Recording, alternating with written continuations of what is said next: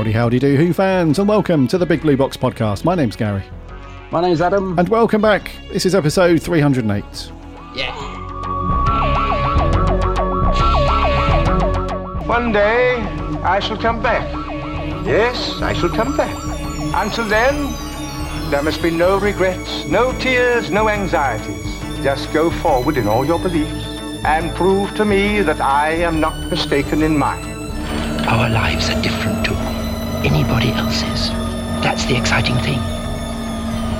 Nobody in the universe can do what we're doing. I've reversed the polarity of the neutron flow, so the TARDIS should be free of the force field now. You may be a doctor, but I'm the doctor. The definite article, you might say. The trouble with time travel is, one never seems to find the time. Change, my dear, and it seems not a moment too soon. Unlimited rice pudding, etc., etc. I am the Doctor! For now, for this moment, I am the Doctor again. The ground beneath our feet is spinning at 1,000 miles an hour, and the entire planet is hurtling around the sun at 67,000 miles an hour, and I can feel it. We're falling through space, you and me. People assume that time is a strict progression of cause to effect, but actually, from a non-linear, non-subjective viewpoint, it's more like a big ball of wibbly-wobbly, timey-wimey stuff. I could be a curator. I'd be great at curating. I'd be the great curator. I could retire and do that. I'm the Doctor. I've lived for over 2,000 years, and not all of them were good. I've made many mistakes, and it's about time that I did something about that.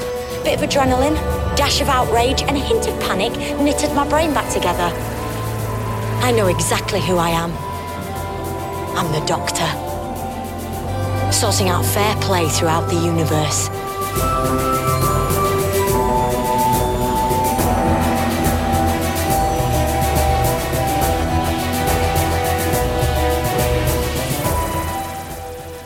Howdy, howdy do. It is the Big Blue Box podcast, back for another week. This is episode 308. Thank you very much for joining. It's good to have you here. If this is your first episode, jumping aboard the TARDIS, then welcome. It's good to have you. And if you've listened for a long time, welcome back. Grizzled Ancient, welcome back to the show. Sounds like a good Doctor Who monster, that, doesn't it? The Grizzled Ancients. You should write a book, featuring the Grizzled Ancients. Yeah, that's a new script in the work, isn't it? Yeah, sounds good. Yeah, the Grizzled Ancients. Doctor Who and the Grizzled Ancients. Yeah, I like that. Copyright it quick. It's got a big finish written all over it. Yeah. It's a quiet week for Doctor Who once more. But we did have a little nugget of coolness from Chris Eccleston. Those of you that subscribe to the official Doctor Who YouTube channel would have seen his interview just before the 9th Doctor adventure goes live with Big Finish. And it's very amusing to still hear Mr. Eccleston gushing and having a bit of a love letter for Big Finish, but absolutely trashing anything to do with the TV, version. Yeah, I've not seen it. You'll have to enlighten me. What does he say? Because I've not watched it yet. I'll probably watch it after we record. Actually, yeah. I mean, he's in good spirits. Don't get me wrong. It's not one of those humpy Eccleston interviews or anything. It mainly talks around. The reason why I say that is because he still references it as the audio adventures of Doctor Who, and steers clear of anything to do with the TV. The TV version of his Doctor, but the biggest takeaway was open to working with other characters that he's not worked with yet, and the main one was the Master and River Song for his Doctor, and he was saying that he just doesn't know anything about the Master and River Song.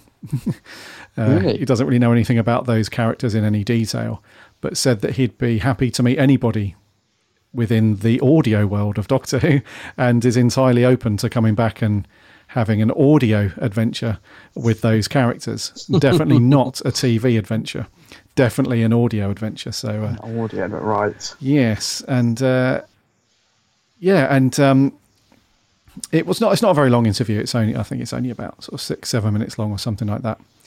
And and they asked him what was the reason why he wanted to return to the character after such a long gap.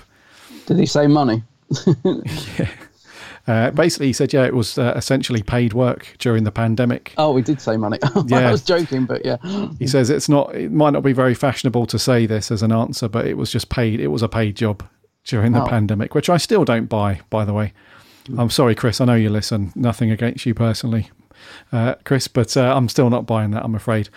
And and then he went on to say that the main reason, actually, above the couple of £10 notes that they threw him, it was about the quality of the writing, really. So he said for him, it's always about the script and the writers, and that's what attracted him to the projects, and the quality of Big Finish's writers is so high. He says it's been a joyous experience and all that stuff. So, a cool little interview with him. Like I said, he was in good spirits on the interview. He seemed quite happy to be back as the Doctor in audio form, of course. And it's he's still, and you can tell as well. You can tell whenever the person, and we saw that as well with the Lorraine interview. Whenever they start to drift even slightly into anything to do with the TV, you can tell that he starts to fidget in his chair. He starts to sort of, his face changes a little bit. It's bloody hell. I don't know what went down with him and Russell, but even just the inkling little nugget of anything to do with TV, and his back's up and the walls are up, and it's bizarre. But anyway, on a positive, it's we're right around the corner now, aren't we, from the 9th Doctor adventures from Big Finish? So yes, I am looking forward to it. I must admit, I haven't watched that little Chris interview yet. I'll give that a watch.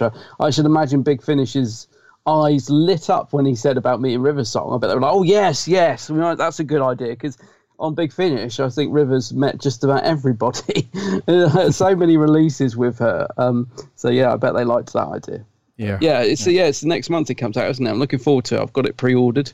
So looking forward to that one. The trailer was good as well. They dropped a trailer, didn't they? Yes, that was recently, good. Which was very good. Yeah, all good. Nothing else has been happening though, dude. We haven't got any more. No. We haven't got any tenuous links between actors who are putting their hat in the ring as the next Doctor. No, I think Judi Dench was rumoured, but Judi Dench, Russell. No, not Russell Brand. Joe Brand? Joe Brand. Russell Brand. Can you imagine Russell Brand? He'd be a crazy Doctor. This TARDIS, this absolute monument of hope throughout the galaxy. Come on. Yeah. Be crazy. Yeah. It'd waffle for ages. Listeners, if you think we waffle, crikey, Russell Brand as the Doctor. Bloody hell. Russell Brand and Joe Brand as a companion. That'd be amazing. Let's get it made. Not a lot else happening. I had to turn my phone off the other day because it was David Tennant's birthday. 50, that man. That man is 50. Yeah, I had to turn my phone off because I'm the only person in the world that hasn't got a photo with him. And I was just going through my whole timeline. It's just everybody. And I was like, oh, fuck it. He's like the only Doctor I haven't met. And I was like, I can't stand it. I'm turning my phone off. But no, can you believe that man is 50, though? It's looking good for 50, isn't he? Looks all right, doesn't he? 50's the new 30. Yeah. I started watching Staged this week. Oh, you have? After we spoke about it. Yeah, last week. We haven't been watching that. Yeah. And it's actually very funny, It's actually very funny to hear. It's funny to hear David Tennant swear so freely. Oh, right. He's very. This is a bit of a paradox, but even though the show is called Staged, him and Michael Sheen act very, very natural, like it's very unstaged. So although it's written and it's scripted to a degree, I think there's a little bit of ad-libbing and riffing in there between the two of them, bit of bants, but for the most part it's written, but it's very well, it's extremely funny. It's got a real dry sense of humour throughout the whole thing. It's not, there's no slapstick humour, there's no, it's just really dry and deadpan throughout a lot of it. It's very funny, and it's just really funny to hear David Tennant, because we're used to seeing him even in more adult shows like Broadchurch and stuff. You don't really hear him swear that often in most of the things that he does. I think he's done a couple of things that are a bit more adult, and he drops the F-bomb. But yeah, in the opening episode of Staged, it kind of rewinds time a little bit, because they've already recorded all of Staged, and it's an opening interview with somebody, and they're talking about how the process went. And there was, who's the guy from Monty Python? What's his name? John Cleese? Eric Idle. Keep going. Terry Jones. No. Anyway, the guy from Monty Python was on and had a bit of bants there. And then it was about... Michael Palin? Michael Palin, yes. And there was... he was really funny. And then it was about an American version of Staged. And David Tennant and Michael Sheen wanting to fly out and talk to the producers, which happened to be Whoopi Goldberg. And she was like... Well, actually, no, we don't want you to play your characters. We want some other people to play your characters. And then their flights get cancelled. David Tennant was meant to go to South Africa to film a project. The flight was cancelled, so he's got the hump. Him and his missus, Georgia, they're not very happy about that. And Michael Sheen was meant to go to New York. And so it's all like it hits all the right notes around the pandemic and lockdown and that stuff. And it's just really well done. It's really simple. It's just essentially a Zoom call between David Tennant and Michael Sheen and some other people at times. But yeah, it's very cool, man. Very cool. I will give it a watch. I shall have to get into it. I feel I'm a bit behind the times. Talking of David in America, have you ever seen... David Tennant did a film called Bad Samaritan, which is a really cool film where, again, it's a more adult... he's playing quite a nasty character in it. Have you seen that? I haven't. He got the beard in that, has he? Big old beard. Oh, I can't remember now. He's got a terrible American accent in it. I'm sorry to say, his American accent is not particularly good, but he is good at it. He plays evil quite well, I have to say. No, it's a great film. I won't say too much about it because it's one of those that's got some nice little twists and turns. You're not quite sure where it's going. Yeah, good film if you get a chance to watch it. 50 years old though, looking good. 50. Yeah, looking good now. Yeah, I haven't really done much else. I've read Warriors Gate, the book. You know, I read Full Circle the other day, and I moved on to Warriors Gate. It makes slightly more sense than the TV, which isn't hard, to be fair. No, I probably should have read it before we did our review last week, because it definitely helped me understand the story. I don't know if it would have improved my score of it, because it's I'm still not sure. It's a bit of a strange one. But yeah, anyway, so I read that and did that. And the only other thing I've done is I listened to a bit of Big Finish. I listened to the first part of the Dalek universe, Dalek Protocol, which is actually the fourth Doctor. I think it's like a little prequel to it, which was cool, quite enjoyable. Nothing amazing, but yeah, quite a nice little listen. Killed an hour or so. Tom's great on Big Finish. You can tell he's absolutely loving it. He just is so into it, you can tell. But that leads into the new Dalek universe with David Tennant, and I'm hearing so many good things about it, but I heard that you've got to listen to this one first. So right. I've been dying to get into Dalek universe because of all the good stuff I've heard about it. And there's obviously some big spoiler because people keep putting on Twitter, oh, spoilers, don't tell anyone what happens, and something about an amazing cliffhanger. So I really must get it listened to before it gets ruined, because yeah, it's apparently really good. So yeah, I've listened to the little prequel. Going to move on to the actual main thing now with Tennant, and again, he sounds like he's having a ball on Big Finish. Those guys seem to be just really knocking it out of the park at the moment. They've got all the actors on board. They've got Chris, they've got David, Tom. You know what I mean? It's a great place to be at the minute, isn't it, Big Finish? Yeah, there's no denying that for years now, their consistency in their output is just crazy. And the quality is always really good, regardless if you like the story or not.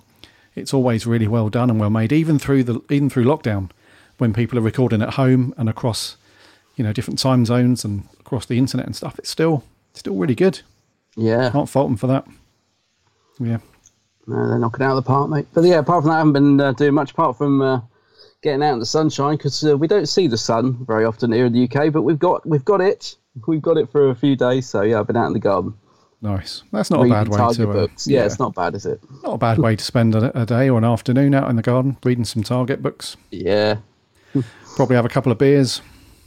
Well, no, I'm being good. Oh, you've been good? Okay. Yeah, I'm being good, because I like a drink. But no, I'm trying not to drink in the week, because I've put on so much weight during lockdown. I'm trying to be good, mate. So I'm saving it for the weekends. The only downside of that is... because I'm only drinking like one night a week instead of all week, I get plastered really quickly, and I also get a terrible hangover the next morning. Oh no! So I think my body's just not used to it like it was before. Like I used to be able to drink and didn't affect me, but now I'm like the next day I'm like, oh, how many did I have? 2. Oh, my head. Yeah. Well, that's also a side effect of age as well. Oh, is it? Oh, thanks. Not that we're old. We're not old, of course, but Yeah, I remember when I was younger, I used to be able to go out on a weeknight, a school night, and get, not completely hammered, but, fairly drunk, not too bad.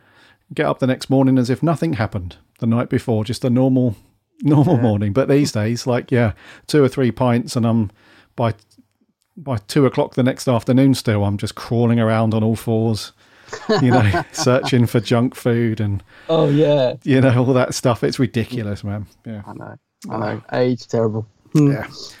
Anyways, let's crack on with our review. Actually, no, before we do that stuff, I'm going to crack into the stuff that you should know about, listener of the show. If you don't follow or subscribe to our show, then please do so for free on whatever podcast app you get your podcasts on. We're on all the major ones, Apple Podcasts, Spotify, Stitcher, just all of them. We're on all of those. So whatever app you listen, just give us a search, find us, and we'd love to have you as a follower. So you don't miss a show when it lands every Friday. We are on the social media networks too, Instagram, Twitter and Facebook. Just do a search for us, or there are links over on the website, which is bigblueboxpodcast.co.uk. Come and link off and give us a like and a follow over there. We chat Doctor Who on those throughout the week, which is all good. We have a free Discord server as well. Again, there's a link on the website.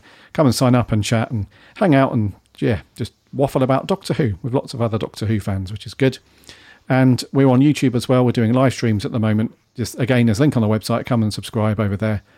And we're currently doing them on a Saturday morning, but that might change to an evening. We'll see. We'll see how things go. But currently it's the morning coffee or morning tea, whatever you want to call it, with the Big Blue Box. So go and do that. And remember to check out my co-host channel over on YouTube. It is, of course, The Geek's Handbag. Yes. Been putting out loads of videos recently. Go and check them out. Lots of things. Yeah. Indeedy. Yeah, so go and give Ad a subscribe over on his channel. Loads of cool vids there. And he's on the socials too under the same name. The Geek's Handbag. That is me. Yeah. Once again, The Geek's Handbag. Just in case you didn't get it. Yes. Right, bud. Review time. Hit me. Yeah, so carrying on in season 18 with Tom Baker. This one is The Keeper of Traken. We've gone into orbit around one of the planets. What's happening? The Keeper of Traken. Well guessed, Doctor. Fear that our beloved world of Traken faces disaster. It is on that count I ask you to come to Traken. Right. Think carefully before you agree. There is great danger in this for you and your young friend. Your keeper was attacked. Do I understand you to imply that one of us here used force against the Keeper? Yes. It is only beginning, and along the way, many old scores will be settled, Doctor. Whatever happens, Melkor must not be allowed to make contact with the source. Am I to understand that you imply that blah, blah, blah happened and blah, blah, blah? This is going to go... I'm quite intrigued for your thoughts on this, because I have no idea, but this is going to go one or two ways, isn't it? You'll have either have loved it, or you will have been cracking up throughout it and say, what is this? Yeah. It's going to go one or two ways, yeah. Before we get on to that, some info. It was first broadcast back on the 31st of January 1981, and it's a 4-parter, and that went up until the 21st of February. It was written by Johnny Byrne, directed by John Black, stars Tom Baker, Matthew Waterhouse, and then half a dozen supporting cast members, and the synopsis is thus. The Fourth Doctor and Adric learn from the wizened Keeper of Traken that a great evil has come to his planet in the form of a Melkor, a calcified statue. The Keeper of Traken is nearing the end of his reign and seeks the Doctor's help in preventing the evil from taking control of the bioelectronic source that is the keystone of the Traken Union's civilization. Essentially, the Keeper's on his way out, and he knows that the Melkor's up to no good but can't prove it, so he asks the Doctor to intervene and stop him, so that a true next in line Traken person can take up the role of Keeper and not the evil Melkor, which ends up being somebody else, in fact. So, dude, you said it could go one of two ways then. For you, what's the Keeper of Traken for you? I think, I was going to say, for you, I think it's going to go one of two ways. But for me, overall, I enjoy this one, but that's not to say I don't find some of it a bit of a struggle. I think episode 3, I was getting a bit fed up of seeing the same 3 sets because it's so confined. It's all in studio. There's no location footage in it.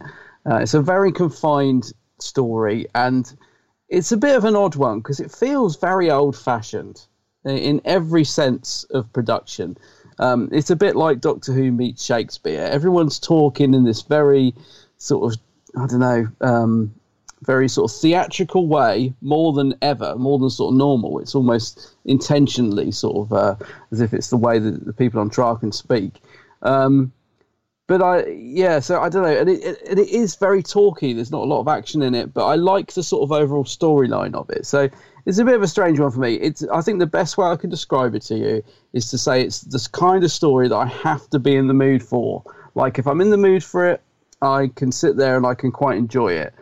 But if I'm not, I can find myself getting quite bored and, sort of drifting off a little bit. I mean, I've seen it quite a few times, and one of the reasons I do like it is because there's a bit of nostalgia attached to this story. I think it's one of the first things I ever saw in Doctor Who.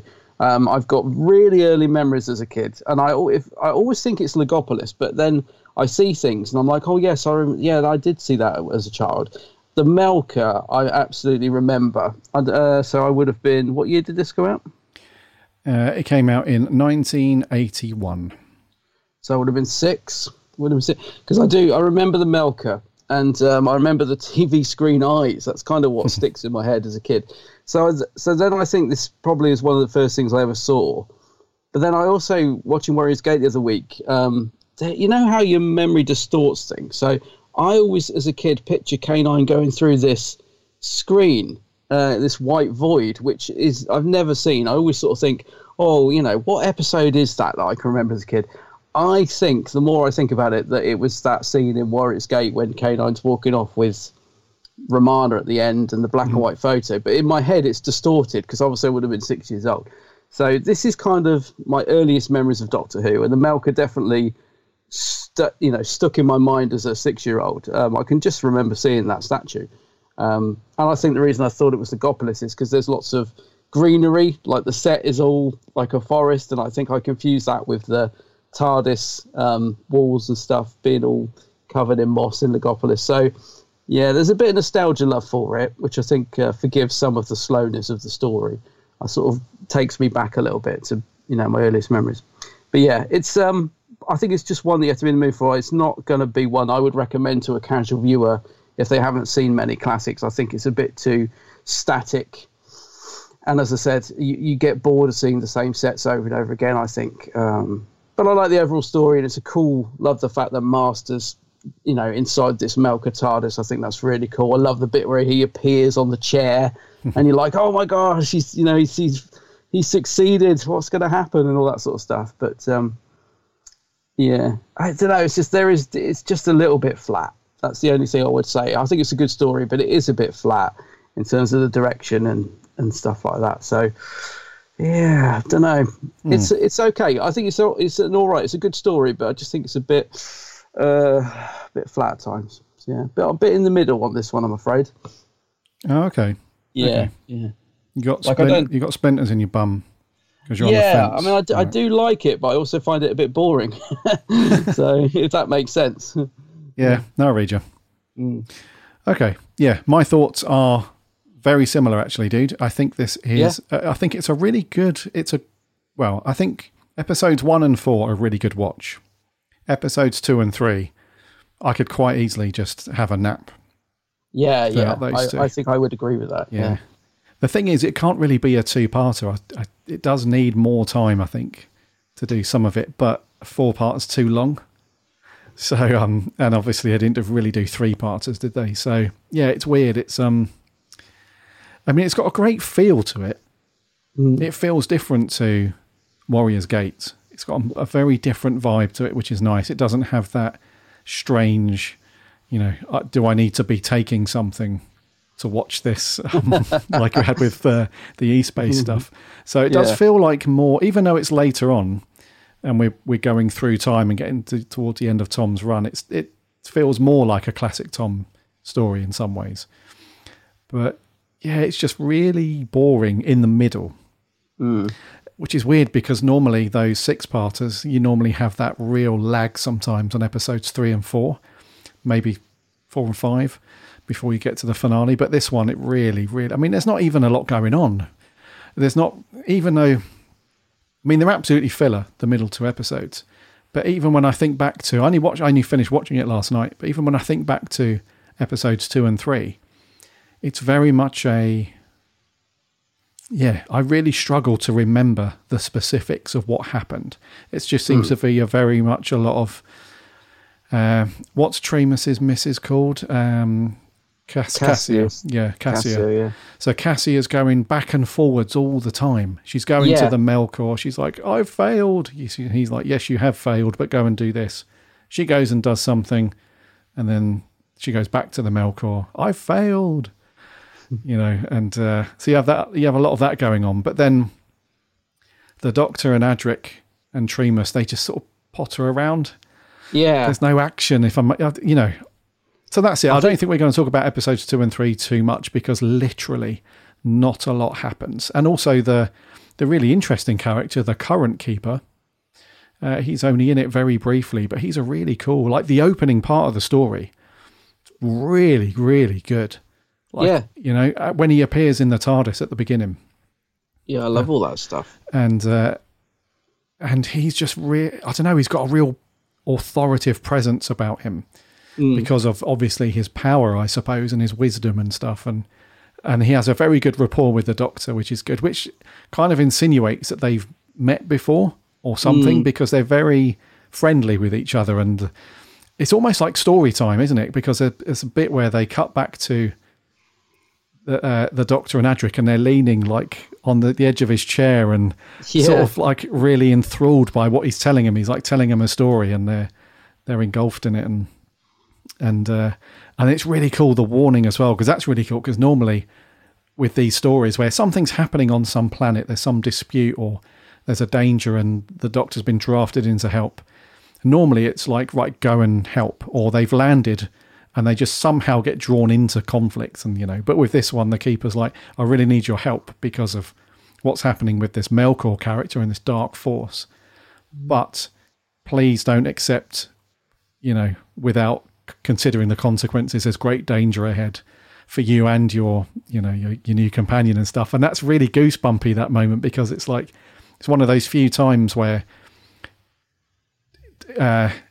it almost sets up an expectation. It's like, right, okay, is the Doctor going to be, is he in a real danger here? Is this going to be, obviously it's not a regeneration story, but is he really going to be put through it?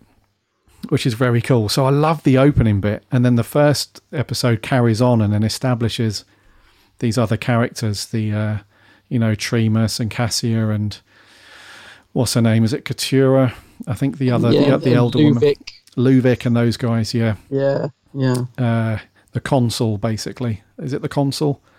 Yes. Those guys, yeah. So it continues all that, and we get a little bit of backstory about Traken and all that stuff. And then the sinister Melkor, we know that something's not quite right. And we have the comedic bit where he pops his head round the door. And the Keeper's like, danger, evil. Danger, evil. And then he sort of goes back around. So all that stuff's really cool. So I love the opening, dude. Did you like the opening part of it? Because I thought, and also the bants between the Doctor and Adric. Very cool. Yes, I did. I was going to say, I totally agree with you. I loved the setup of the story at the start. Just the Keeper appearing in the TARDIS. You can tell Tom loves doing those sort of scenes because he's really good fun in that sort of hello, sort of, the way he pops up, and really fun stuff. And I like all the bants with Adric, like you said. There's a bit where I'm sure Tom hits him in the face. Did you notice it? He tells him shh. Tom does his shh, and he puts his hand down. He does definitely make contact with Matthew, and Matthew does look startled and almost gives him a bit of a oi look, which I noticed at the start. But no, I really liked all that stuff, and it sets up the story really nicely, and it builds the picture of what Traken is as a planet as well, in a really simple, easy to understand way. So I really liked that. And yeah, like you, I think the contrast of you go from that to then seeing this sinister statue of the Melker. I always say Melker, but I noticed Tom says Melkur, I think. I don't know. The statue, anyway, the Melker statue, which I think the design of it is brilliant. I just love it. Again, maybe it's because I loved it as a kid. I just find it fascinating, that statue. I really like the design of it. It's sort of creepy, and yet he looks quite sad, doesn't he? He's got this sort of sad face, the poor old Melker. So that sinister statue, and you know that something's going to kick off, and then gradually you get to see that there's actually something inside it, which I think is, again, fascinating. So it's not a sort of creature that's landed on the planet. Hang on, there's something more to it. There's someone inside it, and then to find out who that person is later in the story. I love all that stuff. I think that's great.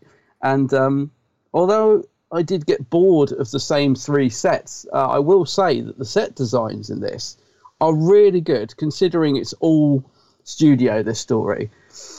I think the sets look really good. I mean, I know it's a fake forest, but it kind of works. It suits the sort of theatrical style of the writing. It doesn't bother me that it's a set forest. I still think it looks great, and the doors with the big symbol in the middle, it really looks good. It looks like the set's had a bit of money thrown at it.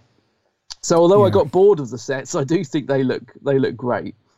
Yeah, the sets are good. The main, I don't know what the room's called, like the Keeper console room. With the doors and everything. Yeah, looks really good. Glass doors, and the way that they were, because with classic Who, whenever you have doors, a lot of the time they don't really line up properly. They're not really square. So, and it happens. What's really annoying is the viewport monitor in the TARDIS set. You know, when they flick a switch and then these 2 things open up outwards and they go top and bottom, so that they can see outside of what's going. The 2 bits of cardboard. It looks like that they come together. The bottom one's never straight.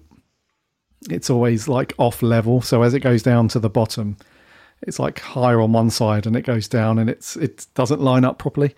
Yeah. So you have that a lot with any time you have doors that come together or anything like that. They never quite line up. Whereas these glass doors were perfect. They're on this really nice kind of revolving thing in the floor. So they come round, and it's and it's got that etched pattern, hasn't it, on the glass itself, and the gold finish around all the edges and stuff. It's a really nice little set design, actually. Isn't it? Yeah, very cool. It is. You're just talking to the TARDIS. You've just reminded me, actually. Did you notice I'm just going to say this while I remember. Did you notice the console looked a little bit, the central column looked a bit wobbly in the last episode? Didn't quite look its usual. Looked like the motor was going a bit flat. Apparently that's because even though J&T had just spent some money having it repaired, it decided to break during that recording session. So they couldn't mend it. So they got one of the guys on set to just go underneath the console and push it up and down for that little scene. And I thought, yeah, actually you can tell. It's really, you can just imagine the poor guy under there going 1, 2, 1, 2, up and down, because it does look a bit wobbly. Yeah, you can tell as well that because it hasn't got the usual. I think the way that they did the motor before is that, like, say if it was at the top, as it rises down, it slows down a little bit before it gets to the bottom. It's got this easing kind of feel to it. Whereas this one, it was just like plonk. Yeah. Plonk. 1, 2, 1. And it wobbles as well, doesn't it? But I guess you do what you've got to do, I guess. It's, yeah. I just wonder it was under there. Yeah. Not J&T, that's for sure. I bet he was furious. I've just paid 50 quid to have that repaired. Definitely not J&T. Living thing's already broken. Yeah. So I agree. The sets were really good, actually, and the olive grove, the garden bit where the Melker statue is, and when you see, I kept looking out for this. Apparently, the set designer and it's there. I never spotted it.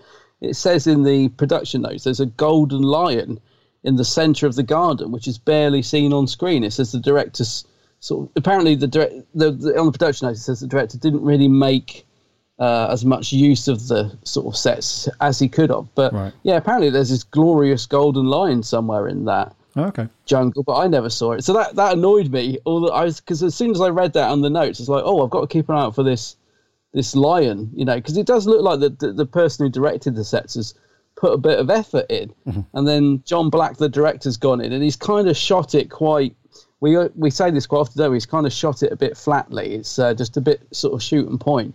So that kind of annoyed me after I read that, because I was like, no, I want to see more. You know, if there's more of this set, let's see it. You know, stop shooting from that same spot. Move the camera around. Let's see this golden line in the middle of the set. Let's, you know, because it did feel like the camera was in one place a lot of the time, and they just switched it on. Yeah, I know what you mean. So even throughout each episode, when in different scenes, when they're coming into that garden, you can tell that the camera's just up on a platform in the corner, and it's just following them as they come in, you know, and go around the statue or the TARDIS. Very little movement, is there? Yeah, or it's the other way, like behind the gates as you come into the garden, you see him running through and stuff. It's really weird, isn't it? There doesn't seem to be any middle ground in this era of Doctor Who. You either have, like we had with Warrior's Gate and State of Decay, you have these directors that try and do stuff, so it's not as static, and they use these sweeping nice pans and stuff, which is okay, but then they don't really talk to the lighting guy properly, so when they're trying to move the camera around, it's all good, but the actors' faces are in shadow, you know, something doesn't look quite right. Or you just go to the other extreme like this one, where it's just very static and very, you know, these guys are talking here, so just point the camera there.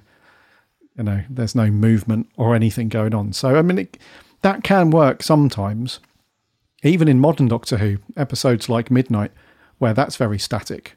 So that can work in certain situations. But for things like this, where you have got these lovely sets and you've got very limited sets, then you have to reuse them over and over again, like the corridors that they walk in and out of around the console room. And, you know, it's got those sort of angled bits of wall, you know. Yeah, I know exactly. You know, the corridor that they walk up and down like 50 times. Yeah. So when you've got limited sets and a very number of limited sets, in a way, you would think that they would be really trying to do like more camera movements and trying to make it at least look different. But the camera's just put back in the same spot or left in the same spot every scene almost. It feels like. So I think that's why that lends into the whole. It doesn't feel like it's moving very fast, just even over 4 parts, especially the middle bit. It just feels like we're walking back and forwards, back into the same room and out again, back to the garden and back again. So yeah, it does feel a bit. Who was the director again? It was Johnny. Was it Johnny? No, it was John Black. Yeah. I'm going to put a bit of the blame for the sort of stillness of the story at his foot, because I do think it's the sets are beautiful, and this is 1981. I think there is, the cameras, they're still quite bulky, but there is still a lot more room for movement in this story. I mean, when the TARDIS lands, for example, we don't even see it land. It's just there suddenly, and there's a couple of seconds pause and they walk out of it.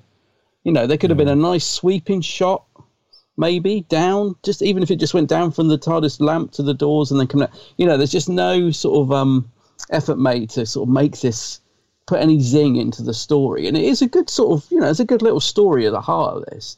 It's enough to sort of keep people interested. But I think, it could have done with just a little bit more, it's like the Malka statue as well. What a joy that is to shoot that. I mean, you could have shot that from some really creepy angles and made that really sinister. Like, imagine sort of a camera shot of it looking up at that face. There's lots of things that I think could have been done. I guess you could use the excuse, they didn't have the time. I know that's very true back in Classic Who, but I'm thinking of like Logopolis though, mate. There's that sweeping shot that comes down from the TARDIS lamp all the way around when the Doctor and the Master shake hands. Oh yeah, remember that shot? Yeah, stuff like that. Things like that. Just put a few of them in just to keep the momentum going. Because you're right. There is a lot of walking around in this. I think that's why I get bored. Is there's a lot of walking and talking. And if you're going to do that, at least try something different. Put the camera on the floor shooting up or do something. Yeah, it would have helped. Yeah. It definitely would have helped to keep the interest, yeah. Yep. Defo, man. And John Black, I mean, not really setting the world on fire in terms of directorial skills either. The only other Doctor Who story he did was 4 to Doomsday. And nobody really talks about that from how, from a direction point of view.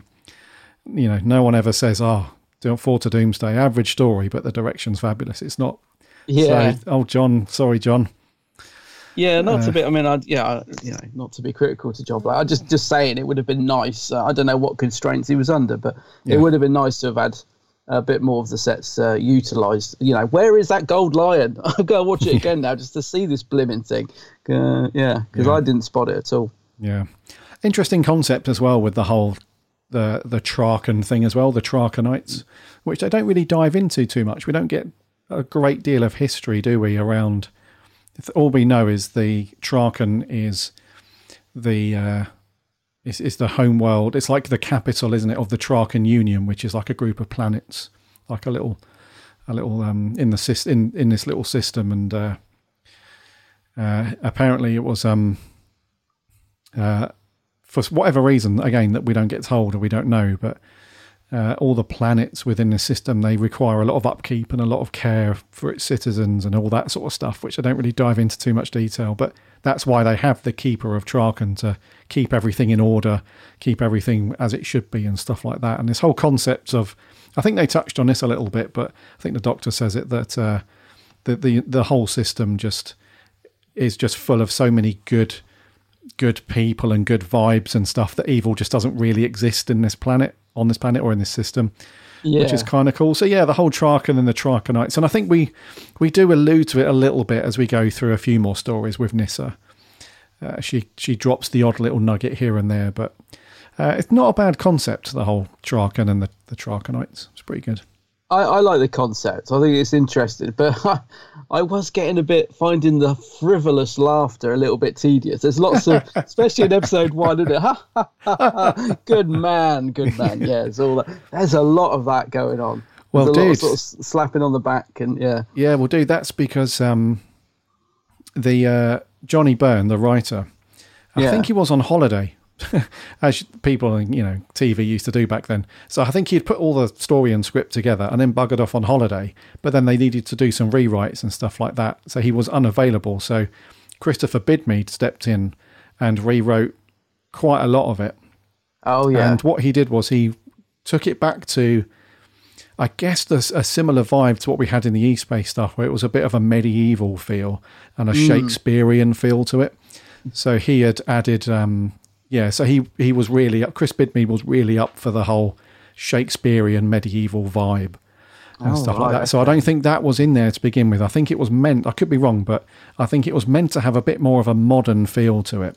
Yeah. With the Trakens being a bit more not so dated looking and Shakespearean. But that was Chris Bidmead that added all that stuff in. So all of that, and the hairstyles and the little beards and the dress, it's all very like you've gone to see a Shakespeare play and stuff like that. So thank Mr. Bidmead for that stuff. I get you. Yeah, I mean, it is very theatrical, isn't it? Like the performance, the sort of tone, like you said, the way they're dressed, the hairstyles. Yeah, it's definitely got that vibe going on. It kind of works. I like it when you mix medieval along with sort of quite modern, because they've got sort of quite modern equipment, like you said, like the glass door. Yeah, Battlefield. Yeah, that sort of thing. And what was the other one? State of Decay. They had a bit of that going on, didn't they? Where there's sort of modern equipment and stuff. I like it when they do that. But I don't know. It was just a little bit too pantomime at times. I thought a little bit too theatrical. I mean, all the old "Hello, my good man," ha ha ha. Yeah, it got a little bit too much. And it also adhered to some of those old Shakespearean sort of themes that you have.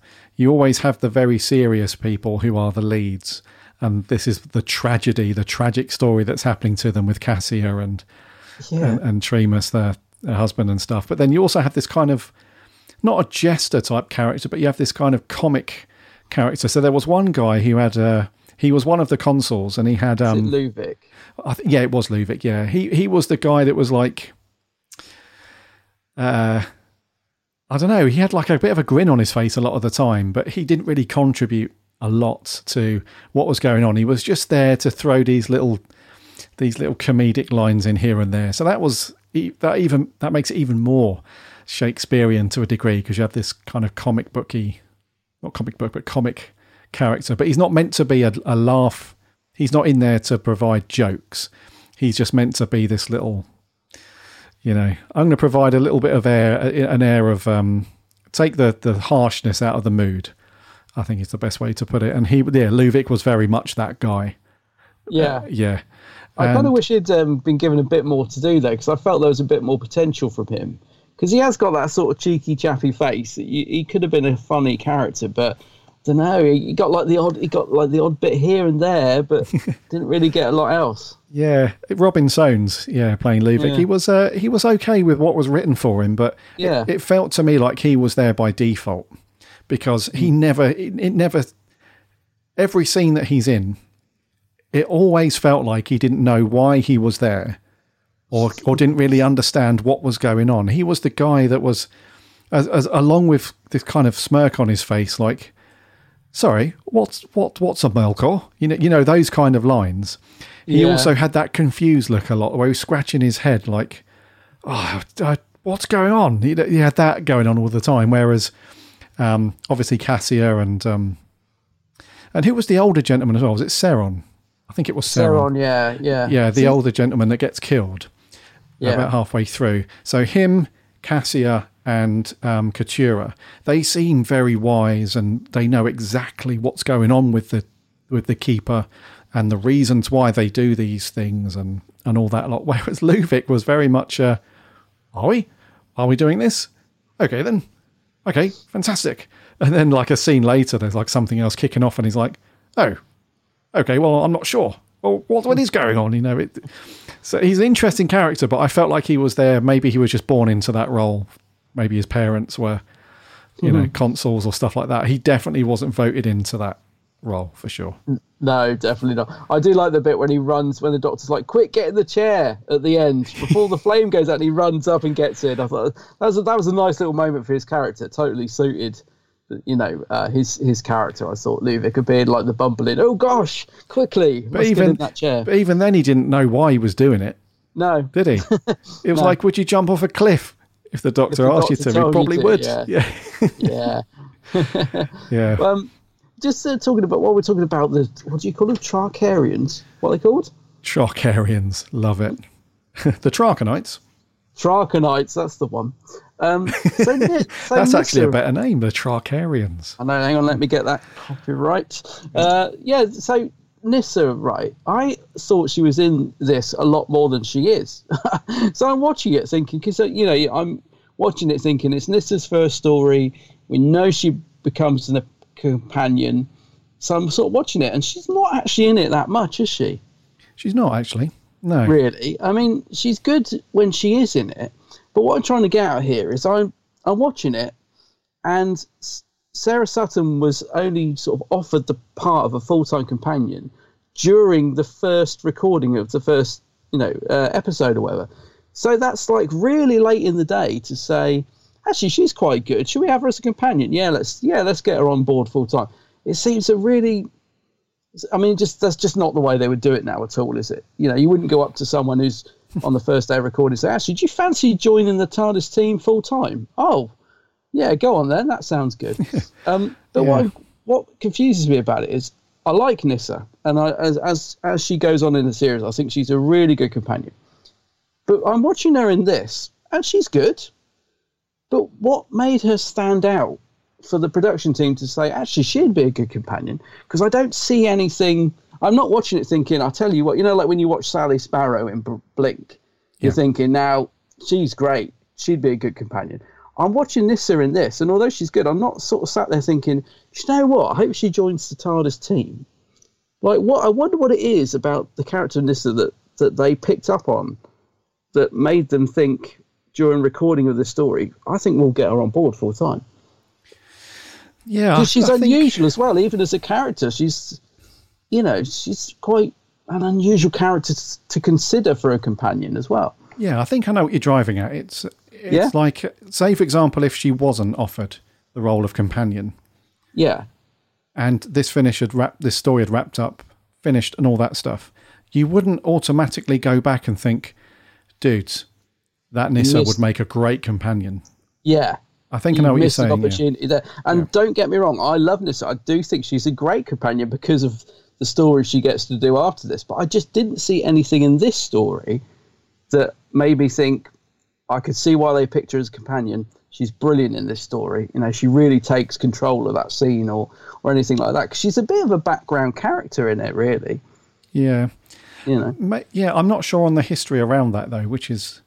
Because sometimes we do get some info on that, either in interviews or behind-the-scenes stuff. Like we had some stuff around Sophie Aldred when she was joining, and I think we had some stuff with Tegan, when Tegan jumped on board. Mouth on Legs. Actress's name. What's her name? Janet Fielding. Janet Fielding, yeah. So, we normally get some stuff around... we know what was behind the scenes going on when those actresses or actors went for that role, and we know that some other people were meant to be companions and ended up, that didn't work out and stuff. Whereas Nyssa, Sarah Sutton, it's a bit of a mystery, isn't it? Because I don't know if she auditioned for the role as a full-time companion. No. And there's a byproduct of that. She ended up being in the Keeper of Traken, or like you said, they offered her the part. But what I mean is, I'm not sure if behind the scenes they said, we've got this role of companion coming up after the Keeper of Traken. We want the character of Nyssa to fill that role. Do you want to do it beyond being in the Keeper of Traken? And she was like, yeah, of course, whatever. Because Sarah Sutton just left acting completely after she left Doctor Who. Oh, did she? Other than being in Big Finish and stuff, she left acting pretty much when she was done with Doctor Who. So it wasn't like she was, auditioning here, there and everywhere for different roles and stuff, and Doctor Who hadn't managed to come up, and then she went for the companion role. So I'm not sure, mate. It's a bit of a... But it's a very good point you make, though, about the character and her involvement in the story as a whole. You just wouldn't put two and two together, like Nyssa having a very shy, small little role equals full-time companion shortly afterwards. So yeah, it's a bit of a conundrum. I was going to say nothing against Sarah Sutton and Nyssa, because I really like her as a companion, but it's just sort of looking at the whole everything that's going on at this time when they were making this. So Tom's only just decided to leave, so the producer's thinking, right, Tom's off, so I'm going to have to start looking for a new doctor. I think I need a new companion. I'm just wondering what it is about Nyssa that sort of jumped out at him and made him think, right, I've got it. She could be a new companion. I'll probably bump Adric off soon. So I don't know. Maybe it's just because Tom was leaving and the producer's thinking ahead, and maybe thought, I'll get her in, see how she goes. I don't know, but there was nothing in this that just struck me as I could see why they thought we need to see more of Nyssa, because they don't give her an awful lot to do in this story. Certainly not as much as I thought she did in my memory, if you know what I mean. Yeah, I think if I think of Nyssa, I think I confuse her a lot with Cassia. I think of all the stuff Cassia does, like talking to the Melker and with the funny eyes, and I think I confused a lot of that in my mind with that being Nyssa. But actually, no, Nyssa's not really in it that much. She gets to have a bit of a ruckus with Cassia at one point. But I think that's about it, isn't it? She sets the Doctor free at one point. Yeah, she goes and rescues those guys, and that scene when she takes on the guards, she zaps them with the, I've forgotten what she calls it, the put her to sleeper thingy. Oh, that thing, yeah. The Doctor gets it. It's quite funny the way he just nicks that thing, isn't it? He just casually puts it in his pocket, like I'll have that for later. Yeah. So I completely agree, mate. Yeah, and I thought, as well as her being in it more, I thought her role was more important in the stuff that she was in it. The time that she was in it, because at the beginning they go through this phase, don't they, where they basically say, look, Cassia, you've been tending to the statue all these years and stuff, and all that. Basically, you're out. You're going to be replaced by somebody. Why not, Nyssa? So I thought that they promoted her up and she was doing more of the stuff with the Melkor throughout the story. That's how I remembered it anyway. She was elevated to a bit more of an important character and we see more of her. But yeah, it's a strange old thing, isn't it? Yeah, it is, actually. Although I have just thought of something that didn't occur to me last night. I suppose it's quite interesting, the fact that Nyssa's dad has now become the Master. So I guess you've got something to play with there that you might want to carry on. So they might be thinking, okay, so we've just turned her dad into the Master. She doesn't know that. So we could, when we bring the Master back, we could have Nyssa there thinking he's her dad when it's not. Even though he actually looks quite different by the time Nyssa sees him, she still recognises him, doesn't she? Like, he's lost the hair, the big beard's gone. He's got a little goatee, but she still recognises him. But Yeah, so that could have been a factor, possibly. I can see that. I didn't think about that last night, but that might have been a factor. Yeah, maybe. Yeah, dude. Yeah. Talking to companions, though, mate, we're now down to just the Doctor and Adric, right? So, the tension, Lala's gone. There's no more sort of glares across the console. You just got Tom and Matthew. I noticed Tom's still not looking at him. So he didn't look at Lala. He's now not looking at Matthew, I noticed. But what do you think of those guys together? Because you mentioned the Bants in episode 1, and I really liked that. And I'm just going to say this now. I think Matthew Waterhouse, we said he was a little, you could tell that State of Decay was his first story he filmed because he seemed very unconfident in his little struts and stuff. But I think he's found his confidence in this story. Mm-hmm. I think he's even got his own hair. I think the wig's gone. I'm not sure. I can't tell. But he definitely is more assured. And I actually quite like Adric in the story. He's got a bit of confidence about him. He's working out how to fly the TARDIS and operate the controls. And he's given the Doctor, there's a bit of bounce between him and the Doctor. And I actually quite like the Doctor and Adric together in the story. I think there's a bit of friction. There's a bit of comedy. Adric gives him a couple of little smiles when the Doctor's... It's a bit like, when your uncle tells you a funny joke and you don't really find it funny, but you give him a little smile and a chuckle anyway. There's a bit of that between the Doctor and Adric, isn't there, where the Doctor's, giving him a bit of bravado and Adric just humours him. Yeah, and I think it's quite nice. I quite like the sort of the relationship between the two that we get in this story.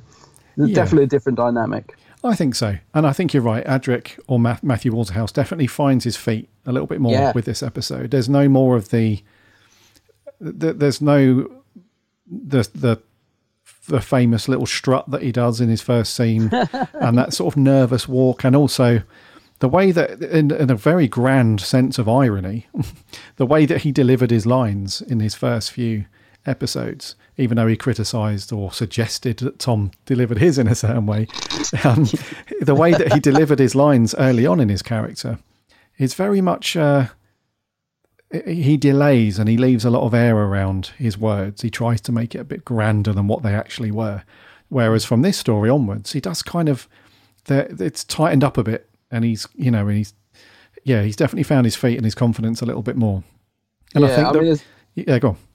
No, it's all right. I was just going to say exactly that he's found his feet. There's a scene between him and Nyssa in the TARDIS where he's very confident in delivering his line. I mean, you can just tell that he's definitely got more into it. And obviously those first day nerves of working with Tom have gone out the window. Maybe the fact that Lala's not around as well was just taking that pressure off his shoulders a little bit, so he can, he's now the main companion. Maybe he's enjoying that it's him and Tom. Yeah. It's a little bit sort of father and son relationship, isn't it? Like the Doctor seems to be trying to show him stuff and help him, and so there's a little bit of that as well, which I like. But he definitely found his feet, I think, in this one, which was good to see. Yeah, and I think it's noted that Tom was very moody during the filming for different reasons than we had the last few episodes. So even though Lala Ward's gone now, I think he was still they were still going through quite a difficult time. This was just before they had decided that the solution to their problems was to get married. Yeah, so I think, still, didn't they actually get married during the making of this story? Towards the end, yeah. So the majority of the time, because Tom was still going through that stuff, and he was still, coming out of, he was quite unwell, and he was coming out of that, but still things weren't quite as it should be with him and the missus. So he was a bit moody, but he also didn't like, it was really weird because some people have said that although he was moody because what was going on, he still missed her, he still missed having her around on set. Yeah.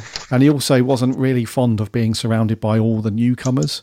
So Adric was still fairly recent at this point. Nyssa was obviously new, and then all these other cast members without Lala and stuff like that. So it's noted that he was fairly grumpy and moody during the production. However, there are scenes where you mentioned that he doesn't really look at Adric, and he doesn't to a large degree, but they do have this cool little rapport where the Doctor says something very serious in a very serious tone with a serious look on his face. Adric says something as a response, and then the Doctor's got this really big grin on his face as he looks back at Adric, and they have this little to and fro where And Adric, he smiles back up at him. So you're right, yeah, it's a little bit father and son, but I think they have a much better rapport than they have previously, put it that way, in the previous stories with him and Adric. It definitely feels better. Yeah, maybe but I'm probably not right saying father and son, but I guess what I'm trying to say is it's as though the Doctor's taken Adric under his wing. Yeah. Let's put it that way. Yeah. A bit of trivia for you. Bit of trivia. Oh, I love a bit of trivia. So, without if you discount Nyssa, I guess this is like a pre-companion, appearance. She's not really she's not a companion, is she, at this point? So, This is the first TV story, anyway. The first TV story that the Doctor travels with only a male companion. That wouldn't happen again until 36 years later. What? In The Return of Dr. Mysterio. Wow. With Nardole. I hadn't really twigged that, I'll be honest. The last time that he travelled just with a male companion. I thought, it's just stats like that you think, is it? Can't be. Well, no. Yeah, it is. Yeah, definitely. Blimey. No, I hadn't really twigged that because I was sort of thinking Turlo, but I suppose he's got Terry with him. But I don't know. Yeah. Yeah, he likes the ladies. He likes the ladies. Yeah. Yeah. I want to talk about a few other characters, dude. Just to wrap this up, we've spoken about Luvic, Robin Soanes, Katura, Margot Vanderberg, very posh name. The older lady, she was all right. She was. I forgot about her. Yeah. The only thing that I'll say about Katura as a character is that she was very easily led by what was going on. Very rarely did she stand up to anything. It was like, well, Cassie was like, well, this is going on, so we have to do it. And Katura was like, oh, okay, then yeah, we'll go with that. And then, something else happens. The guards, these guys, the Fosters, these kind of guards that are milling around who are very easily defeated, by the way. They sort of come in and say, actually, we should probably be doing this. And Saron's like, nope, we're doing this. So Katura's like, yeah, go on then, we'll follow you. So although she was a wise old bird, she was, I found that she was very easily led a lot. Yeah. But her performance wasn't too bad. No, she had the good look. She suited the look of the character, I thought. But a bit of a sheep. Did you recognise John Woodnutt? Who played Soren? Yes. Because I straight away I was like, now I know him. Now where have I seen him before? And I got it quite quickly for a change. He was in Terror of the Zygons, wasn't he? Yes. He was the guy that gives them a lift at the beginning, was it? And then he pops up again a few times. He gives the Doctor and somebody a lift, and he's extremely grouchy.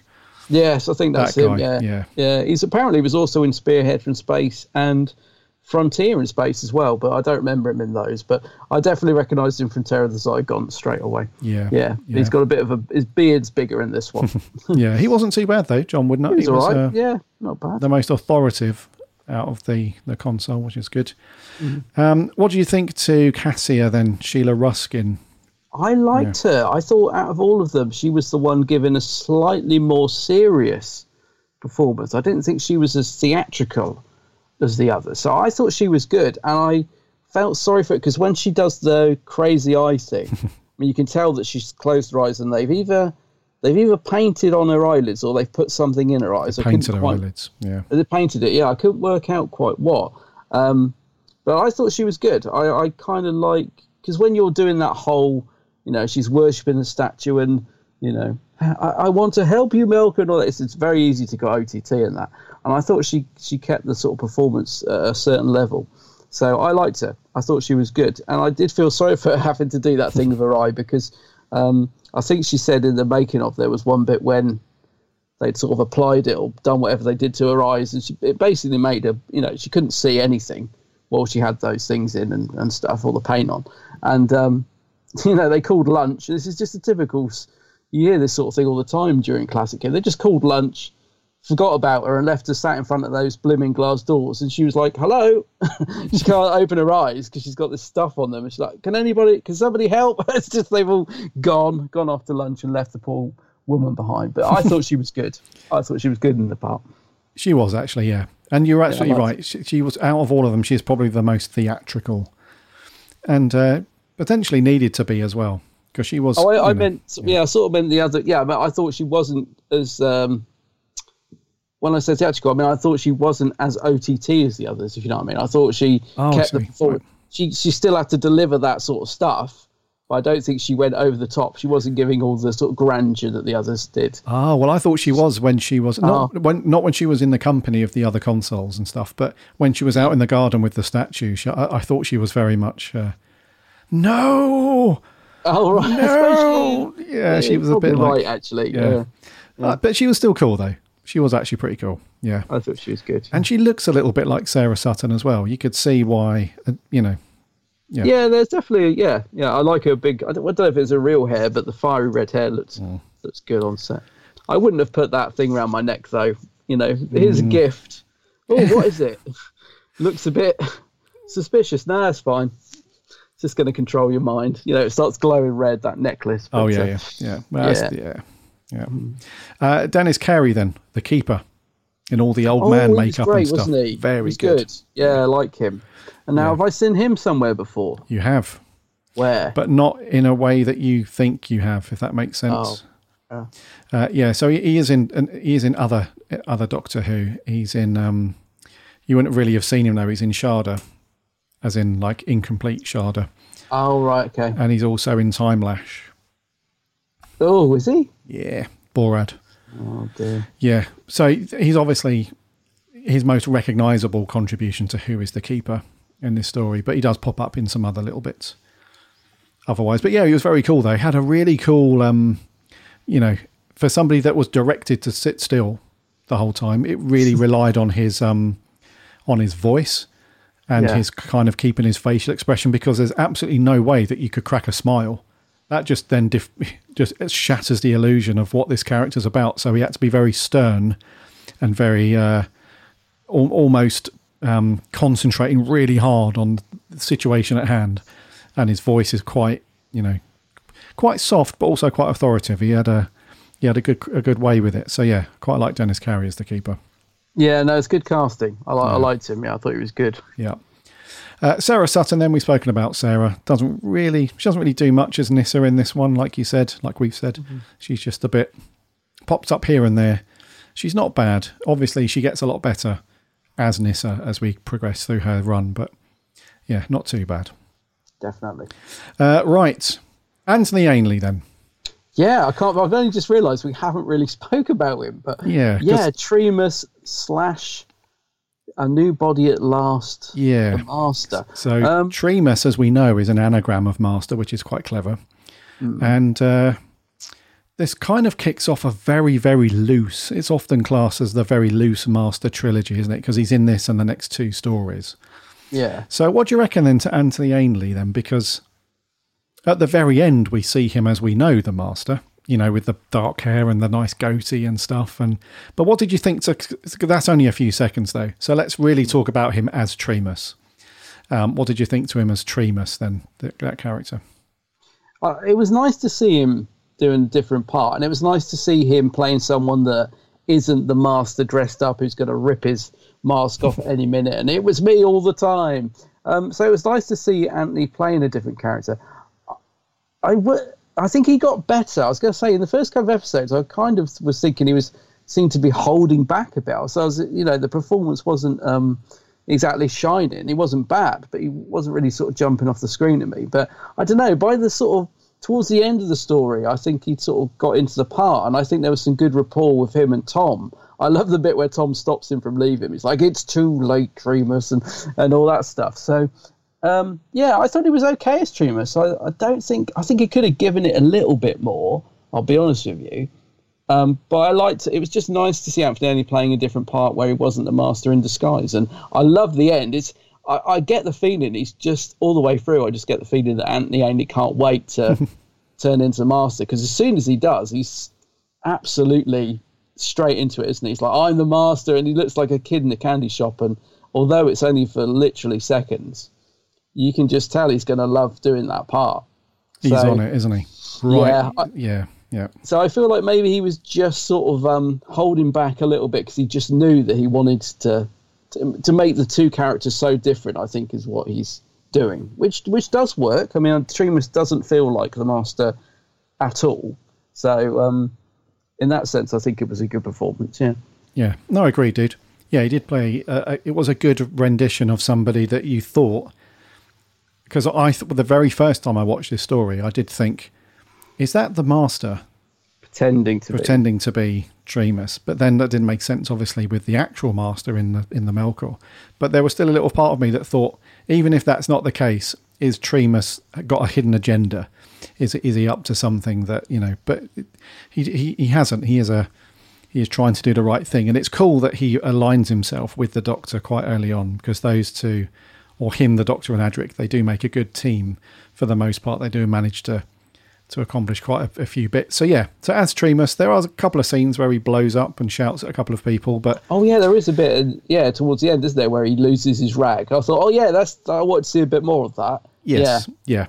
But fairly tamed, fairly sort of semi-confident, I guess, as that kind of character. And then, yeah, you're right. At the end, soon as that wig and the beard comes off, he's just, wow. It's like straight on it, isn't he, as the Master? Even he doesn't say anything and he's not on screen for too long. He's boom. He's in the zone. So, yeah. Yeah. Is this the only time that Geoffrey Beevers plays the Master on TV? I know he's done Big Finish, but is this... I think he wasn't the Master in Deadly Assassin, was he? I need to just Google that. I don't know, because he gives quite a good... Again, he's a little bit theatrical, isn't he? And like the way he delivers his lines, but he's quite creepy as the Master in this. Although we don't really see him till almost right to the end. That great little scene between him and the Doctor, when the Doctor goes inside the Melkor TARDIS, I think is brilliant. That scream he does is horrific. It's a really horrible scream he does. Yeah. No, he's not in. He's not in Deadly Assassin. No. Who's the Master in that? I've forgotten his name. Actor's name. I don't know. Deadly Assassin, Doctor Who. Anyway, but yeah, I thought Geoffrey Beevers gives a nice, very sinister performance of the Master, if you like this. And I do love it when we go inside the Master's TARDIS. It looks very different in this, obviously, because it's kind of like... It's weird that the inside is like the outside of the Melkor, because generally the TARDIS would just be the Master's TARDIS, wouldn't it? It wouldn't be, because even the scanners are the shape of the eyes of the Melkor, which, if you think about it, kind of doesn't make sense. But then he has got another TARDIS inside, so that's quite handy. Yeah, handy, yeah. Because that slightly confused me. I was thinking, so this TARDIS is burning and blowing up, but it's all right because he's got that other TARDIS in there. So I don't know how many TARDISes he's nicked over the years. But I liked his performance anyway. I thought Geoffrey Beevers gave quite a cool, sinister performance of the Master. Peter Pratt was the other Master. There we are. Yeah, in Deadly Assassin. Yeah, definitely a different mask though. I think the mask I think it perished in between production. So I think in this one, Jeremy Beevers has just got plenty of makeup applied and stuff. It's not the mask. Yeah, because the other one's got like the eyes don't move, do they? It's like a one-piece mask, isn't it? Yeah. In the Deadly Assassin. I think this looks slightly better because you get to see more, like when he does that scream, you can actually see the expression on his face. It looks like it's proper horror film sort of stuff. It looks better. It's more scary, yeah. I just wish we'd got a bit more between him and the Doctor. Yeah, I mean, that would have been cool because we normally have that, the face-off between those two is always... most of the time, pretty legendary, which was good. But I guess we have it at a distance, but don't we? We have the Master inside the Melkor. The Doctor doesn't really know. I think he has a little inkling, doesn't he, early on? Well, he should do, because it makes the TARDIS sound when it lands. Get thinking, come on, Doc. You're being a bit slow here. But, I mean, it's quite a nice build-up to it, isn't there? But I just think it's great when the Doctor finally gets inside with the Master. You're like, here they are. And it's literally over in seconds, isn't it? Yeah. So. But yeah, I think the Doctor even mentions, he's like, I have a feeling that I should know him, or should recognize, something like that. And yeah, so he does have an inkling, so they are sort of up against each other, but not in the traditional, they know who each other is, or certainly the Doctor doesn't know it at that point. Yeah, which makes a nice change, I guess. Yeah. So Geoffrey Beevers, pretty cool as the Master. This one, very sinister. Even has the very big, proper evil scream, when he realizes that the source has been tampered with and all that. He has the big scream and stuff, which is cool. Right, Matthew Waterhouse then. I think we've spoken about him enough. Oh, there is one last thing I want to say about him. Oh, cool. Just because I know it would have made you laugh. So he does get to do. There's a lot of storm wind acting in the final part, and he does get to do this brilliant "I'm fighting the storm" acting. Now, what would have made you laugh is if they'd actually filmed it the way they were going to do it, and they didn't. So you know the bit where he gets blown backwards, and he has to do this sort of backwards, sort of as if he's out, been blown back. They were going to attach a harness to him and pull him back, which sounds, considering how health and safety was out the window back in the 80s, I dread to think what would have happened to Paul Matthew. They didn't have time to put him in the harness, so he had to do it by visual acting instead. It's a mime, which is still quite funny. But imagine if they'd have, right, ready, you keep going, and we're going to yank you backwards. They would have, oh, Paul Matthew would have gone flying. Yeah, bless him. Across that room. But yeah, he had to do it via acting. I think he does quite a good job, but it is quite funny. Yeah, I mean, he's certainly going for it. He's going for it, yeah. Yeah, it's good. The old wind machine's turned up to 11. Yeah, it's kind of funny when that happens. It's a nice visual cue that something's happening with the Keeper or the Source or both, because it happens earlier on, doesn't it? When Cassia goes into the glass chamber thing, and then we have the big storm that kicks in and the wind kicks up, and it's kind of cool. Yeah. And then what about Tom then? Do we need to talk about Tom much more? I mean, a little bit broody still, not quite classic Tom that we'd seen in previous series, but still very affirmative in what he's doing, very confident, and I like those little bants moments with Adric and so on. Yeah, he's good in it. I don't know, he's not... Because like the other stories in this season 18 we've reviewed last couple of weeks, he's broody, but I feel like he's still a real presence on screen. And he is in this, but not quite as much. I don't know, I do feel like Tom's winding down. I can definitely feel it. He just seems a little bit, like you said, just not quite himself. But he's still very good in it. Yeah, he's still good. There is something about season 18 Tom that I like, even though he is different. The costume and the broodiness. I just like the way it's all kind of winding up to his regeneration. It seems to all, even if it's unintentionally, it seems to be all, fitting into place, which I quite like. Yeah, I read you. Yeah. So still, I think he's still got it, He's definitely, yeah. He's still the Doctor, but just not quite as much, You just get the feeling that with a combination of things, even if you weren't privy to what was going on behind the scenes, you still got the feeling that something wasn't quite 100%, whether it was his illness or he was just moody about Lala or Matthew Waterhouse, whatever it was. Yeah. But yeah, if you just go back a couple of series, he's absolutely just popping off the screen and amazing. He just doesn't quite have that shine. That zing. Yeah, maybe is also in the back of his mind, which but had an impact on his performance, was he knew that he was going. He knew that, he was on his way out. So yeah, still very good. Still obviously great as the Doctor, but yeah.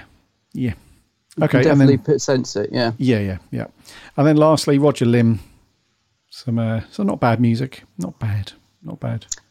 Yeah, so it suits the story, doesn't it? Yeah, it's funny because I can't really notice the music that much. Although I know there's quite a bit in it. But yeah, I think it fitted the story, didn't it? Like the Melka music stuff. It's quite good. Yeah. And I think Roger Lim, he sort of found his feet a little bit as he went through the Davison era. Composed 3 or 4 stories for Davison's Doctor, and they sound better. They're a bit more recognisable in their themes and whatnot, especially the Caves of Androzani. Crikey. Oh, yeah. That's a cracking score, that is. So I think he does get more confident with the music as he goes through. But for his first one, not too bad, just not very memorable. Yeah. Okay, dude, have you got anything else on your notes? We'll go through that. No, I don't think so. All right, score time. I think it's me to go first. I'm going to give Keeper of Traken, I'm going to give this a 7 out of 10. Yep. 7, okay. I'm going to be quite consistent with the other stories we've reviewed the last couple of weeks, and I'm going to go with 7.5. Another 7.5? Yeah. Okay. Yeah. They're kind of all on this level for me, and it's hard to explain, but I don't think they're the best stories, but yeah, I'm really enjoying like this era, if that makes sense. Like I'm really enjoying season 18, even though I think the stories are a bit flat at times. Yeah. There's something about this era that I really like, the atmosphere of it, I guess, if you like. Yeah. Okay. I'm really digging it. But yeah, it's all kind of on a 7.5 at the minute. I'll read you. Cool. Okay, well, that's a 7 from me then, and a 7.5 from him. What did our awesome listeners think? Let's kick off, as usual. This is Sammy Satine from Down Under. Hey, Gary and Adam, Sammy Satine here. So, the Keeper of Traken. I love Geoffrey Beevor's master. It's such a shame that he only gets this story to show who he is. If you haven't listened to his Big Finish stories, do it. Stat. They are excellent. I haven't seen a lot of Antonioni's master, but I have liked what I've seen so far. I met a young woman at work a couple of months back called Nyssa, named after Nyssa. Hers has an I instead of a Y. Her mum was a big Doctor Who fan. Think maybe still is. I think it's a very good story. I also enjoy how Adric and the Doctor are getting along better. Also, Nyssa and Adric working together to try and stop the Melker is something the show should have done more often after this. I like some of the costumes too. I give it 9 Melker out of 10. See ya. A 9? 9. Sammy, loving it. That's a good score, Sammy. Very good score. And cool that you the young lady you met was called Nyssa. That's cool. A real-life Nyssa, I know. How cool is that? A real-life one. Yeah, very cool. Thank you very much, Sammy. Moving on, this is Mr. Martin Arnold. Oh, hello, Keeper. I didn't see you there. Oh, this is my favourite episode, guys. This is it. It doesn't get better than this. I think this story is wonderful. I think it's a strong story. It's not too much and it's not too little. You know, the pacing is great. It's 4 episodes. It doesn't need to be more or less. It stands on its own, but it comes perfectly placed in the season, which I think is, that's a real skill to actually organise the stories in a show like this, in a season, and make them work. I think it's a real skill. Nyssa is a great character. She's just vulnerable enough to be sympathetic, and she's a great role model, a young character who's intelligent. She's incredibly smart, and I think that's something that we need to see more of in the new series. Not that they aren't smart characters, but more streetwise smart than her sort of pure intellectual knowledge. These characters are almost equal with the Doctor, or at least that's how they're portrayed. The Master is scary. This sort of thing they had going during the Tom Baker years with the Skeletor look that's pretty full on. And when the Melkor takes over the Source, or the Master does, that's a sort of dark vibe, and it's got this whole fairy tale vibe running through it. The sort of Traken Union is this sciencey, magic-y kind of society. It makes the whole thing really great. This sort of Garden of Eden thing going on where Cassia is like Eve, gets tempted by the Melkor. It's all very credible and believable, and the characters are strong and the actors are strong. This is an absolute 10 out of 10 for me. And if I'm not mistaken, Melkor is the great big evil force in the Middle-earth legends of old. And that's my nerdy note for today. And if you don't agree with my review, I'm going to send the Melkor after you. Take care. No, don't send the Melkor after us. No. I'd love a Melkor in the garden. I actually would love that. A 10 from Martin. Yeah, loving it. A bit of a love letter there to this one, Martin. I'm glad. So this is perfect Doctor Who, or classic Doctor Who for you, Martin, which is interesting, which is cool. Right, so wow, a 10. So we've got a 9 from Sammy, and a 10 from Martin. Okay, let's see what Joe's got to say. The Keeper of Traken is an episode in which I've always struggled with. It was one of the first classic Doctor Who's I watched on one of my dad's old VHSs, so it's nostalgic, but at the same time my feelings on it have never really changed. The fact it is incredibly studio-bound makes me struggle to keep focused, and I find there's just too much talking. I appreciate what the episode tries to do, however for me it just doesn't pay off at times. The setting is cool. Traken as a concept is interesting. The Keeper at the start was very mystical and intriguing. Also, he looks so unearthly, and I would like to see more of him. The Melkor, even though the design was a bit cumbersome and basic, had a sinister aura to it, and I liked how they waited to the end to reveal the Crispy Master, although it was a little obvious that it was him. The ending is fantastic, with the Crispy Master taking over Tremas, and rather disturbing at the same time, and it is a great introductory episode for Nyssa, who I found very good in this story. So overall, I'm going to give this episode a 6 out of 10. Thank you. Bringing the score down, Joe. 6. A VHS. VHS. What's he got? A digital watch. Yeah, Crispy Master as well. I love calling him that. Yeah, the Crispy Master. The crispy one, yeah. Okay, so a 6 from Joe. Or Skeletor, yeah, it's cool. A 6 from Joe. Thank you very much, Joe. Moving on, this is TARDISNet 66. The Keeper of Traken is probably one of the first Fourth Doctor stories that I saw, a story up until now I didn't realise I had nostalgia for, as it's probably been about 10 years since I last watched it. First of all, I really like the teacher and student relationship between the Doctor and Adric. Without Romana, their chemistry really thrives, and Adric has a lot of respect for the Doctor. I like the idea of a world where peace has been achieved, and the world building of Traken is very strong, as is the presence of the mysterious Melka, and the story has a lot of stakes in its climax. My main issues would be, as good as Geoffrey Beever's Master is, we don't get enough time with him, but the cliffhanger to episode 4 is fantastic. But I think the story could have better handled the essential family dynamics of Tremus, Nyssa and Cassia to give the story more tragedy. I think I'd give it a 7 out of 10. 7. I would like to have seen a bit more of the Crispy Master. I agree. Would have been cool. Maybe just a little bit more. Yeah. Sounds like TARDISNet is aligned with us on our score fairly well. Yeah, yes. Nice one, TARDISNet. Thank you very much. And lastly, this is Mr. Seblane. Hello, Gary and Adam. So this week on the Big Blue Box podcast, we are reviewing The Keeper of Traken, I see. So I'll be honest, I watched this one in January. I believe it was the first classic story I watched of this year, which is something. After I haven't, before January, I didn't know a lot about this story. I had it on DVD for years, but I just never really, I probably watched it once or twice, but never really felt the need to rewatch it until January. Anyway, what did I think of the story itself? Well, I'll be honest, I did find it rather underwhelming. My dad loves this story. It's always been one of his favourites, so I went in with pretty high expectations, and sadly, I don't know, I just felt like it was rather bland and it was missing something. Tom looks very tired in it, bless him. And Nyssa, I do like Nyssa as a companion very much, but her introduction is bland. The Master is good though in part 4, and it's okay, so I'll give it a 5.5 out of 10. Bye for now. Oh, the lowest score so far. 5.5, eh? Yeah, you're right though, Tom does look knackered. He does. Bless him, yeah. Okie dokie. Well, thank you very much to our audio reviewers. Very much appreciated as always. Some really good scores and a low score. Okay. What did our awesome listeners think? Over on the socials, over on Twitter, Chippy T says, cracker this one. Will the successor to the throne be good or bad is the question. This applies to the Keeper, the Doctor, the Master and the Companion. You decide.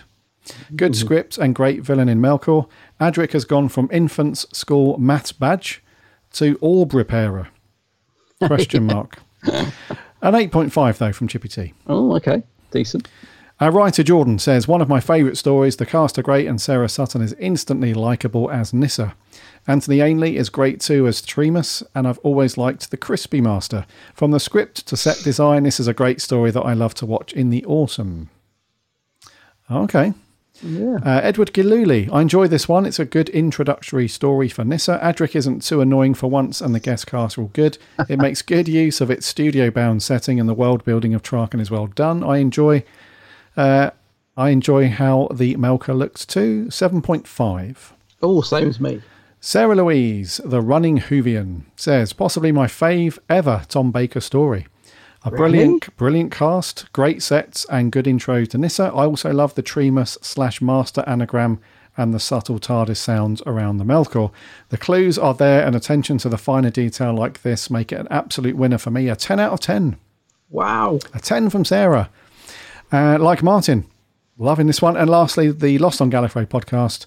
Melkor looks fantastic and the Master is great, but I feel like I missed something with this one. I like that it's different, but the middle two parts in particular seem a whole load of nothing. Middle of the road, 5 out of 10. Oh. And over on Facebook, Jeff Waddle says, found it rather dull on transmission, and having seen it again recently, my opinion hasn't changed.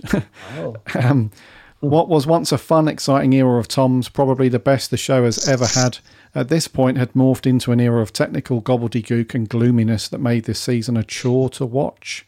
5 out of 10 from Jeff. Oh dear. Mark Hugill says the design is all rather lavish, but the acting is like a stage play and the direction is flat. Overall, very dull. The lowest score so far from Mark, 2 out of 10. A 2. Oh. Charlie Turner says best story of season 18, hands down, which is a bit of a mess season overall. Great introduction to one of my favourite companions, Nyssa, 2, played by the absolutely lovely Sarah Sutton, a 9 out of 10. 9, all right, yeah. Joseph Howarth, it was quite a bleak story, but it was very good. I wish we had more appearances from Geoffrey Beavers as the Master in this TV series, but hey, that's what Big Finish is for. I feel like this is the only time Anthony Ainley was subdued in his performance as Tremas. The story introduces Nyssa, and I feel the Melker was a smashing creature if it was just the Master's TARDIS. Great atmosphere. Traken was nicely established. Overall, 8 out of 10. Aaron Ball says, I enjoy this. Very talky, but Tom and Adric are very underrated with each other. The Master maybe needed more time, but is great in this one. The atmosphere is really good, and the great world building, and love the Master. Before the Master, I'd give it an 8 out of 10. And lastly, Andrew Stewart says, this is quite a bleak story, but I really enjoyed it. I wish the Master would have shown up to the cliffhanger of part 3 by stepping out of the Melkor and revealing himself to the Doctor. Tom Baker as the Doctor is just brilliant. However, when Tremas was hypnotised, I thought the Doctor was hypnotised. Yeah, the Doctor wasn't hypnotised, was he? I thought it was just Tremas. Just Tremas, I think. Yeah. Anyway, this is quite a long review from Andrew. I think he was acting, wasn't he? Wasn't the Doctor pretending to be? I thought so. I don't know. Yeah, I thought so. But yes, a long review here on Facebook from Andrew, so I won't read all of it. But he goes on to give it an 8 out of 10. 8. Not a bad score at all. So some hit and miss scores, dude, I would say. It's a bit Marmite, this one, isn't it? It's one of those stories that I'm well aware that a lot of people love it and consider it to be the best of season 18. And it always bugs me when I can't quite see why. Because I like it, but it's a bit of a, I don't know, it's a bit of a slog, I think, at times. So, yeah, I always think, what am I missing that those guys are seeing? If you know what I mean, like Sarah gave it a 10, didn't she? And Martin as well. I like it, but I just don't, I wouldn't love it. But yeah, a lot of love out there for it. Yeah. A lot of love it. Yeah, indeedy. Okay, so next week, bud. What are we on to next week for our review? Next week, I'm really looking forward to this because it's one of the first stories I really remember properly. So yeah, next week it's Tom's final. The moment has been prepared for. It's Logopolis. Very nice. Logopolis indeed. Yeah, looking forward to that one, dude. Yeah, I am. Good. Yeah. Alrighty, let's wrap here then, mate, for episode 308. Alrighty.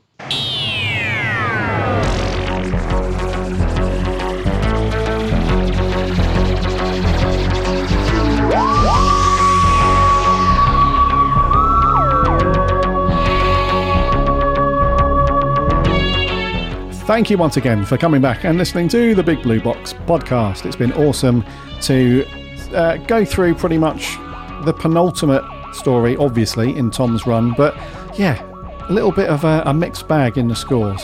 For some reason, I always thought that this one was really well loved and liked by, consistently lots of Who fans, but clearly not. We had some belting scores in, obviously, with some 10s and 9s and stuff. But yeah, still got those 5s and even a 2. A 2 out of 10. Yeah, mixed, very mixed. Anyway, yeah, it was good to go through that. And as Adam said, next week we're on to Tom's final story as we conclude our Tom Baker month, which will be Logopolis. So get that watched indeedy, because we'll be asking for your thoughts and reviews as always. In the meantime, head over to the website www.bigblueboxpodcast.co.uk. You can listen to all of our shows over there. And you can also link off to various things. The first one being all of the podcast apps and networks. Click those links, go over to those, or whatever podcast app you listen to your podcasts on. Just do a search of the Big Blue Box. We'd love to have you as a follower. That way you won't miss a show, and it lands every Friday. And if you have a minute to leave a review or a rating for us, either on, if your app allows you to do that, or over on podchaser.com, that would be really appreciated, because we love that stuff. It helps us out. Lots and lots. We are on the socials too, Instagram, Twitter and Facebook. There are links on the website. Come and give us a like and a follow over there. We chat Doctor Who throughout the week. We have a free Discord server as well.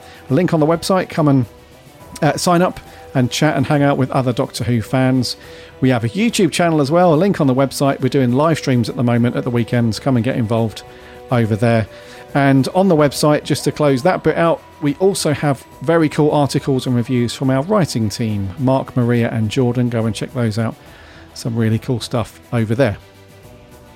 And also, remember to go and check out my co-host channel. His YouTube channel is called The Geeks Handbag. Yes, that's right. So I'm on all the socials, Instas, Twitter, all of that stuff. All of that good stuff. Yeah. So remember that. It's The Geeks Handbag. Loads of cool stuff.